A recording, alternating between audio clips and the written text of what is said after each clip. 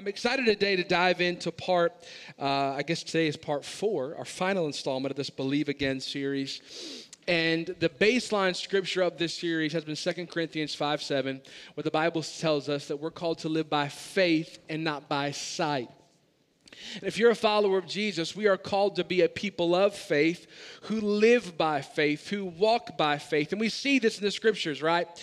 We see Daniel prayed by faith and God shut the mouths of lions.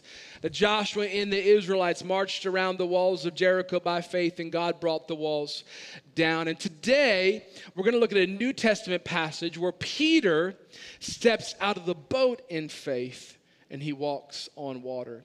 And I want to talk today from the vantage point of stepping out in faith. But let's pray. Father, we thank you that your word's a lamp unto our feet and a light to our path. As we open up your word today, we humble ourselves and posture ourselves to receive from you, and it's in the name of Jesus. And everybody said, Amen. One last thing to mention, hey, if you're watching online, there is a commitment card link, online card there in the chat area. I know some people are not able to be with us today. But before we dive into our message, we're going to read out of Matthew 14 if you have your Bibles with you today. If not, we'll have them on the screens. But I love this time of year. In fact, I love the time of year because of the holidays. But I also love this time of year. What I love to do is around November, December, I'll take several days personally, and I do a little bit of reflection on the year. I'm kind of a big self-reflection. I'm also a big kind of New Year's resolutions. I don't really use that terminology, but New Year's goals, New Year's vision kind of person. And last year, I took some time to really kind of reflect on my year and set some vision for the next year, which I think it's important to do. And one of the areas of my life that I felt personally that I needed and I desired to grow in was in the area of recreation. I don't know if anybody else had the same problems I had, but for years of my adult life, my number 1 hobby was work, my number 2 hobby was work, and my number 3 hobby was work. Come on, somebody. So I wanted to have a little more fun in my life. So I had a lot of my friends enjoyed the game of golf. And I had never really played golf. And last year I turned 40 and I decided, you know what? I'm going to give it a try. You know, it's one of those games you can play as you age. Come on, somebody.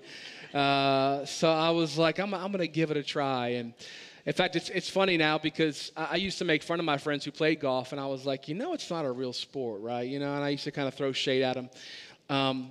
First time I went to play golf was February of this year. I went to the driving range. And some of you who golf can feel this pain. About 90% of my shots were absolutely horrible. In fact, true story, there was a 7-year-old in the bay next to me who was hitting the ball far better than me. I almost I needed to call my therapist after that moment because I was like, this 7-year-old is hitting the ball better than I am. And I'm a 40-year-old man. But you know this feeling, right, if you played golf. But then out of every 10 shots, you get that one shot that you hit it and you're like, oh, I'm going to give my life to this game. You know what I'm talking about? You're like, oh, that was amazing. And the first time I played 9 holes, I'll never forget it still. I had a 7-iron. I remember hitting that ball. And when it landed on the green, I was like, I need to be here every day. Christina, I don't know how we're going to make it work. I need to be here every day. Obviously, in fact, I haven't been golfing in about 2 months, actually. But what I realized was this.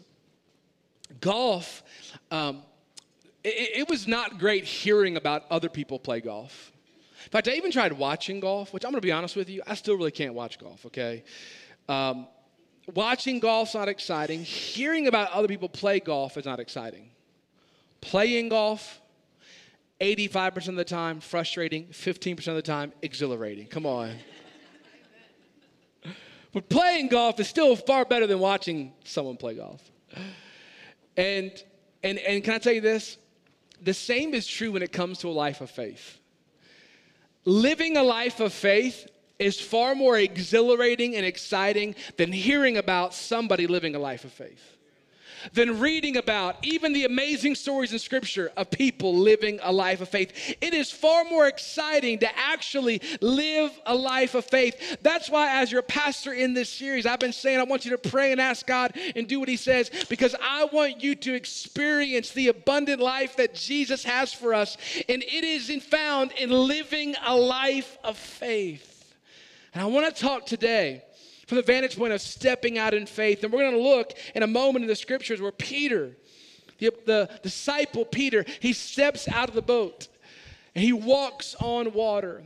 And I want to give us some encouragement as well as a challenge today to live a water walking type of faith.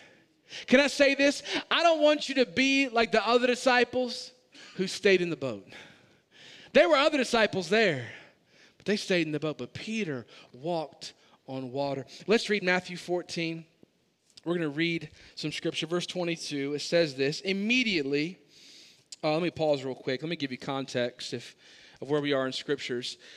Jesus had just fed the 5,000, not too long before this, fed 5,000 with a few loaves and few fishes, 5,000 men, women, and children. And now, the Bible says in verse 22, he sort of sends his disciples over the Sea of Galilee. It says this, immediately he made the disciples get in the boat and go on ahead of him to the other side.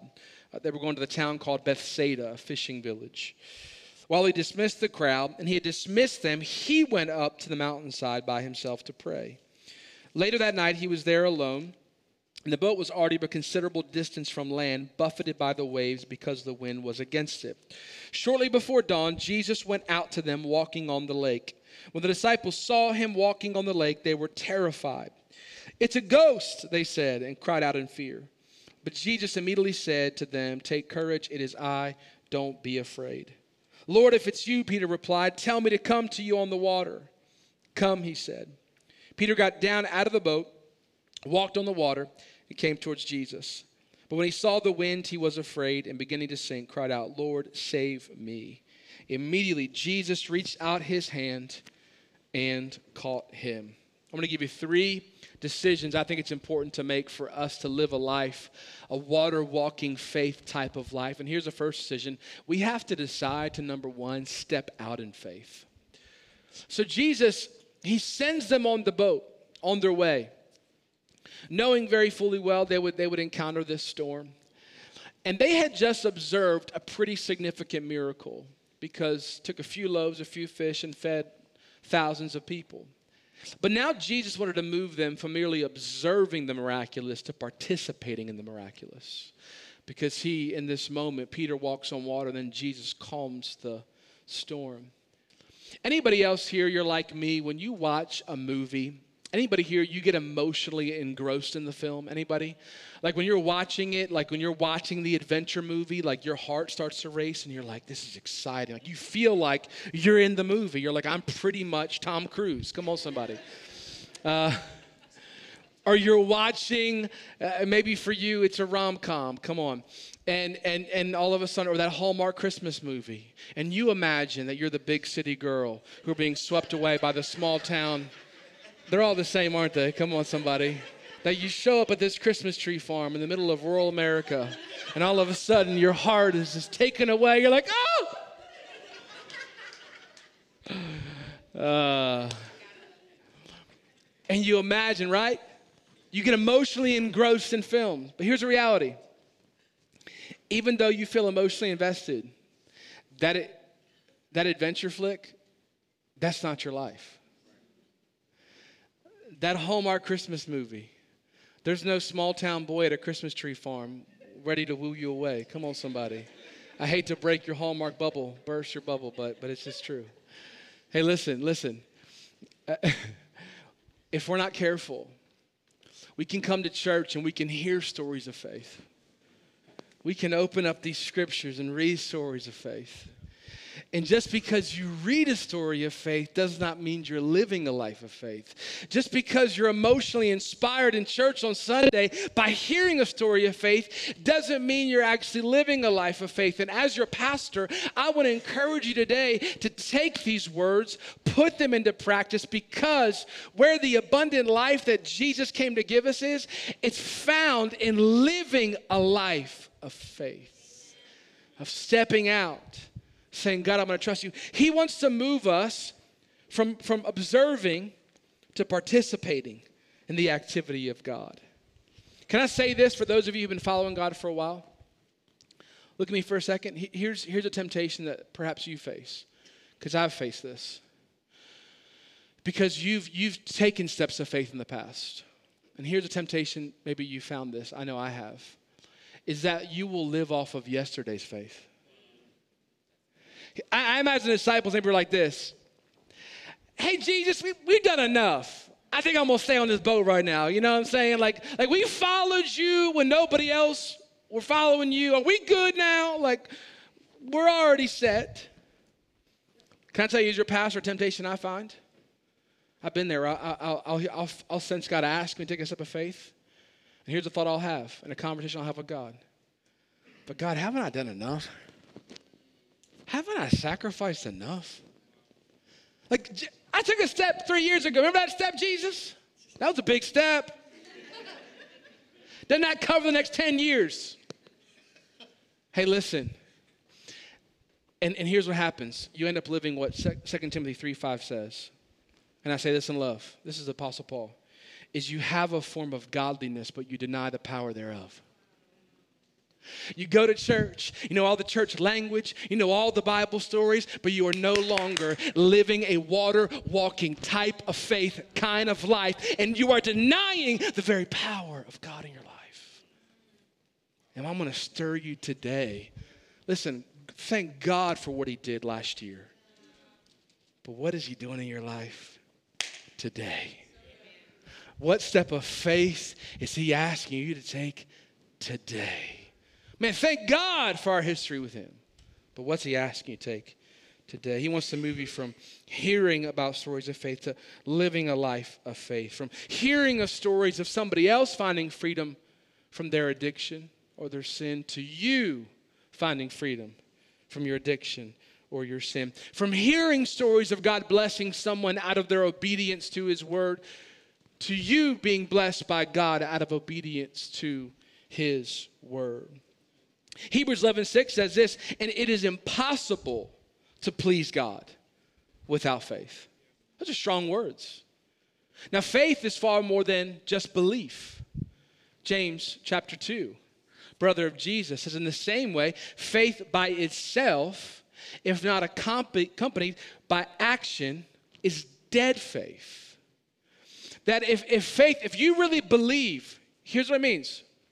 If you really believe Jesus' disciples walk on the water, if we believe this, that it should show up in the way that we live our life, that we're trusting God, we're seeking God, we're obeying God, we're following his leadership.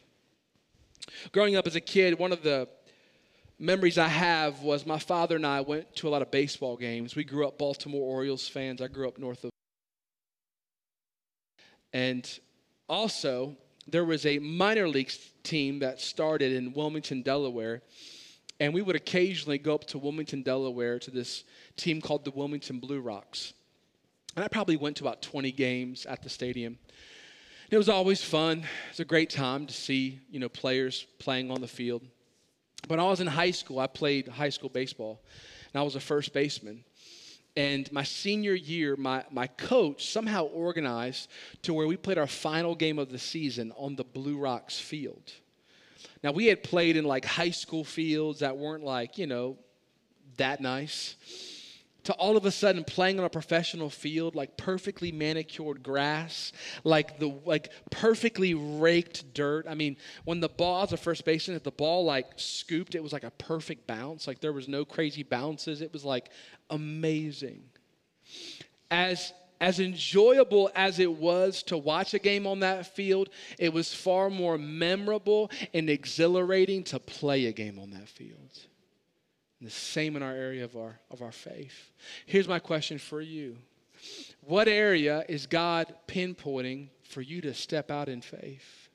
What area of Scripture is God highlighting that you need to step out in obedience to? What person who's hurt you is God putting his finger on that you need to take that step and forgive them? You need to take that step and obey his word. You need to take that step and be vulnerable with somebody else. You can find freedom from your sin and your struggles. Number two is this, the second point. So number one, you have to make a decision. I'm gonna step out in faith. And number two, you have to fight fear with faith. So Jesus comes walking out on the water. Now these disciples walked with Jesus, talked with Jesus. Like they saw early morning Jesus, bedhead. Come on, somebody. They saw mid-afternoon Jesus cooking the fish. They saw late night Jesus turning up at the wedding, water into wine. Let's go. They saw Jesus, like they walked with Jesus and talked with Jesus. But yet, when he's walking on the water, they're like, a ghost. It's like, bro, you've been living with him. Like, what if your best friend walked into your house tonight? You're like, ghost. You'd be like, bro, you got problems. Right? Now you're saying, well, Jeremy, he was walking on water. But they saw him raise the dead. Why wouldn't you think he can walk on water if he can raise the dead? Hey, a little side note. Why do you not think God can do a miracle in your life if he's done it in somebody else's life? And don't buy the lie, he'll do it for them, but not for me. That's not true. Here's why. Write this down. Here's why they thought he was a ghost. Because they were afraid. And fear always distorts reality. Fear will make you see things that aren't really there. Fear will make you hear things that aren't really being said. Like you're afraid of being let go at work, so you think your coworkers are talking about you, and they're not talking about you. You're afraid of being rejected, so you conjure up in your mind about if you ask that girl out, what she would say to you. You're hearing things that aren't being said. You're seeing things that aren't really there. You're believing things that are a lie. That's what fear does. And fear distorts our reality. I remember back this is maybe 8 years ago, holiday season. We had just moved into a townhome, and my oldest, Hannah, was about 2 years old. It was a Christmas Eve night. And we come home from Christmas Eve services, and as we came home, to what do our wonders eyes appear? Not a jolly St. Nicholas and 8 tiny reindeer, but we saw a mouse in our house on Christmas Eve. Little did we anticipate going to the CVS up the road on Christmas Eve to buy mouse traps. So we got mouse traps. In fact, a side note, that Christmas season, my daughter Hannah kept wanting us to read this book called Christmas Mouse. How many of you know your boy burned that book? I said, this book is from the devil, okay? I read that book and a mouse appeared in my house. I got no faith for that. But over the next several months, like every time Christina and I would see like a sudden movement in the kitchen, we're like, oh, is there a mouse? Have you been there? Like all of a sudden you start thinking there's a mouse now, like how many mice are here? And you start thinking you see a mouse everywhere you are. You walk in the living room, you see a sudden movement, you think it's a mouse, but no, it's your shadow, right? Why? Because fear distorts reality. Have you used the, I know there's now various companies, but like a VR headset before, where you put on a VR headset, right? And what does it do is that you put it, and it completely covers your face. And it takes you into an alternate reality. But then you're still living in reality. And have you seen those videos online of like somebody in their living room? It's like Christmas morning. They got a VR headset. And they forget they're in their living room. And they go to jump over a log and they jump into their drywall. Come on. My favorite, I saw this guy, he got one, he was boxing. And the boy, like, he just completely lost all sense of like, he was completely engrossed in the fight. And he's like swinging. And he's got family members ducking. They're like, yo, stop. Like, he just lost all sense of, what happens were they were reacting to the virtual reality they were seeing. And here's what happens with fear. Fear will have you reacting out of fear to a reality that doesn't really exist. Here's what will happen. Fear will keep you from taking that step and applying for that job because you're afraid of being rejected. Fear will stop you from actually committing into the relationship, even though you know you're supposed to be with them, that they're supposed to be your spouse, because you're afraid of being hurt again. Fear will cause you to not write that book, start that nonprofit, launch that business, because you're afraid of being a failure, or you're afraid of not having enough. And here's what fear will do. Fear will prevent you from walking in the purpose that God has for you. The Bible says perfect love casts out all fear. Think back in your life. Here's how you can know how much fear lies to you. Think back the last time you made a good decision out of fear. Probably can't think of one. Unless it was running from a giant elephant. Then that was a good decision. Or swerving out of the way of a car coming in. But in general life principle, you often have to do things afraid. Faith and fear are not incompatible. You just have to allow faith to overcome your fear. Because if you're going to live a life of faith, I can imagine Peter for a moment had a little bit of fear to walk on a raging sea. By the way, in Jewish culture, they believed that demonic spirits were in the sea. So it wasn't just blue sea. They believed there were. In fact, Daniel chapter 10 talks about monsters being in the sea. There was a belief that the sea was evil. So him stepping on the water, I'm sure there was some natural fear, but he chose faith over fear. And we have to do the same thing. In fact, Proverbs 12:25 says this, that anxiety in a man's heart weighs him down, but a good word makes him glad. That anxiety or fear will weigh your heart down.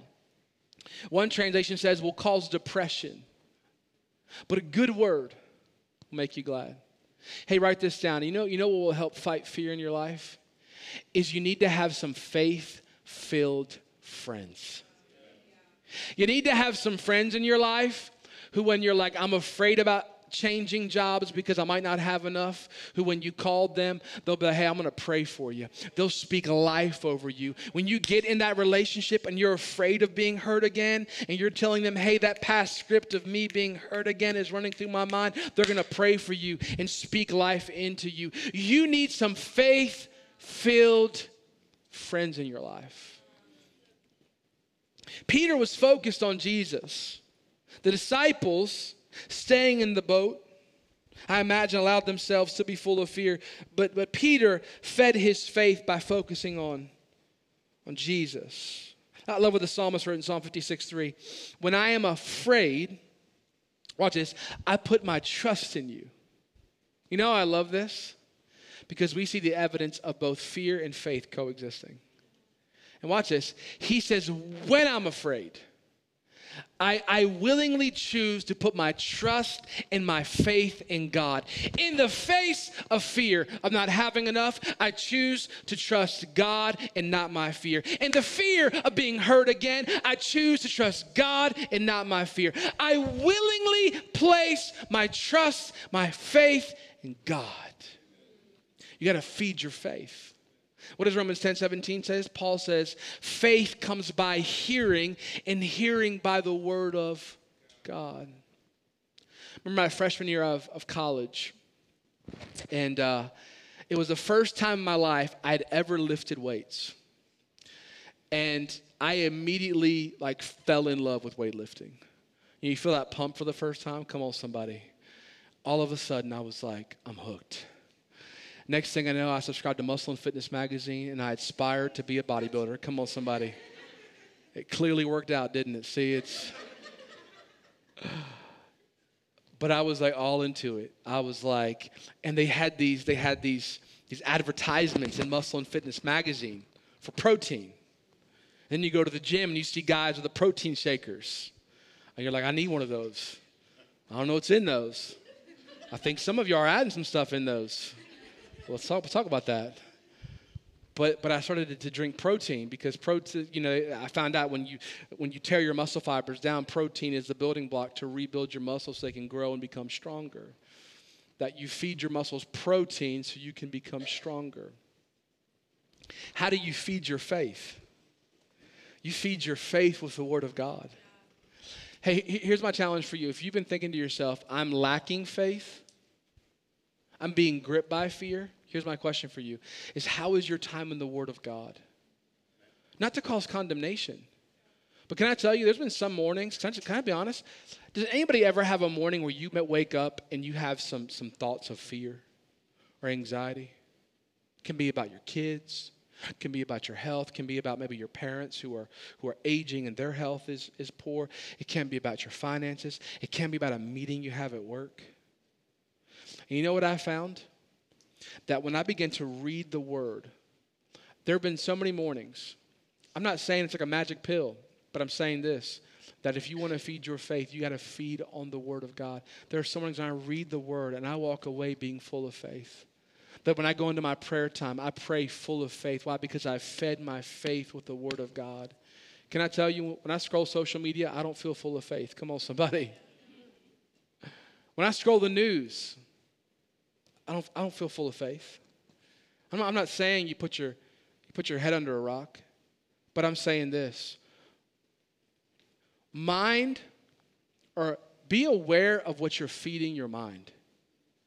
Because it's doing something to your spirit. Of whether you're going to be full of fear, I'm going to be full of faith. So I'm going to feed my mind. I'm going to start my day with the Word of God. I'm going to sit under the teaching of the Word of God so I can feed my faith. Can I give you a couple scriptures to feed your faith today?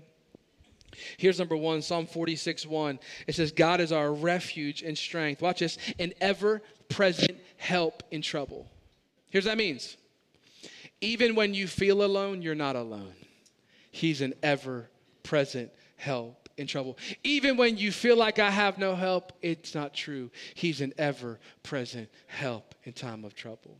Isaiah 41:13, for I am the Lord your God who takes hold of your right hand and says to you, do not fear, I will help you. John 16:33, maybe my favorite one because it's Jesus. He said, I've told you these things so that in me you may have peace. In this world you'll have trouble, but take heart. I've overcome the world. That in him we have peace. Feed our faith. Then here's point number 3. Write this down. The third decision we must make is we must fix our focus on Jesus. Peter, as he was focused on Jesus, he was able to walk on the water. But the moment he took his eyes off of Jesus and he focused on the wind and the waves. Hey, mind you, write this down. The wind and the waves were always present. The only thing that changed was his focus. So listen, he walked on water in imperfect conditions. So do not wait for, okay, God, when you calm the storm, then I'll step out of the boat. God wants to show you he is the Lord over the storm. That you can actually walk through storms and still have peace. That you can actually walk through hard circumstances. This is important. When you follow Jesus, nowhere in scriptures does it say that God will all of a sudden resolve all your problems. Come on, somebody. But it does say this, that regardless of what problems you do face, he will never leave you nor forsake you. Jesus' final words, what did he say? He says, and I will be with you until the end of the age. He's always with you. His peace goes with you. So when the moment Peter took his eyes off Jesus and put his eyes on the waves, he began to fall. But who was there to help him up? His ever-present help in time of trouble. Jesus' right hand helped him up in that moment. We got to fix our focus. I was thinking about focus and the power of distraction and how we are all tempted like Peter to get distracted. I was thinking about my daughter Hannah about 5 years ago for, I don't know if it was her birthday or Christmas. We purchased her a mini Jeep, mini as in Minnie Mouse. And it was a pink Jeep, purple hearts, and a big face of Minnie right on the hood. Your girl was so excited. But then when she got in the car and she started to drive it, and she started to mess with all the controls in the car, and she didn't look at all where she was going. And then she's looking around, then she's looking back to Christina, and we're all saying, Hannah, look up. You got to look where you're going. Next thing you know, she runs into this line of bushes that separated our house from our neighbor's house. Come on, some of you still drive like that. You need to repent. I see you on the highway like this.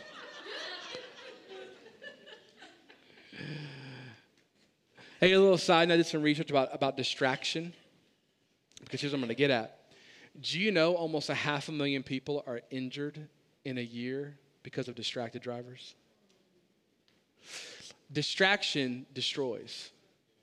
Hey, here's this for your life spiritually. The enemy comes to steal, kill, and destroy. How will he do it? He will do it by distracting you.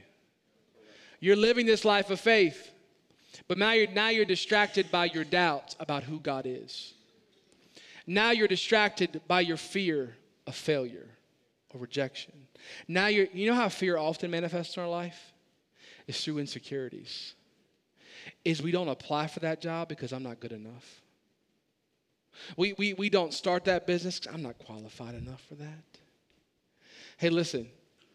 The enemy will often try to convince you that you are not good enough to do what God's called you to do. Hey, look up for a moment. The Bible says this, that you, everyone say me. Me. Not everyone, not all of you said that. Say it again. All of you say me. Me. It still wasn't all of you, but that's okay. This is for you. The Bible says we are fearfully and wonderfully made. You are a beloved child of God. And if you have ever thought in your life you are not worthy of God's blessing, it's a lie from the pit of hell. You are a daughter of God. You are a son of God. You are a child of God.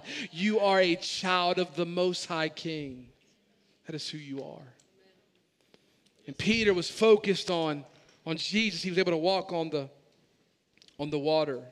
Don't allow these things to distract you from God's purpose for your life. Don't allow your insecurities and anxieties and doubts and hesitations or circumstances.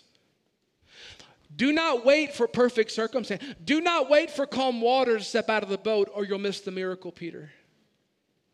Do not wait for perfect circumstances, Joshua, to march around Jericho, or the walls will never come down. And some of you may be waiting for a more perfect time, and I'm going to help you out. That time is never coming, because faith requires for you to believe even when you do not see. For we walk by faith and not by sight. That even when things don't make sense and they don't match up and they don't line up, we say, God, if you are saying it, I believe it, and I will do it because I trust you.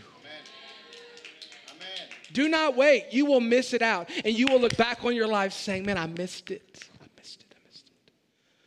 What's God prompting you today to do?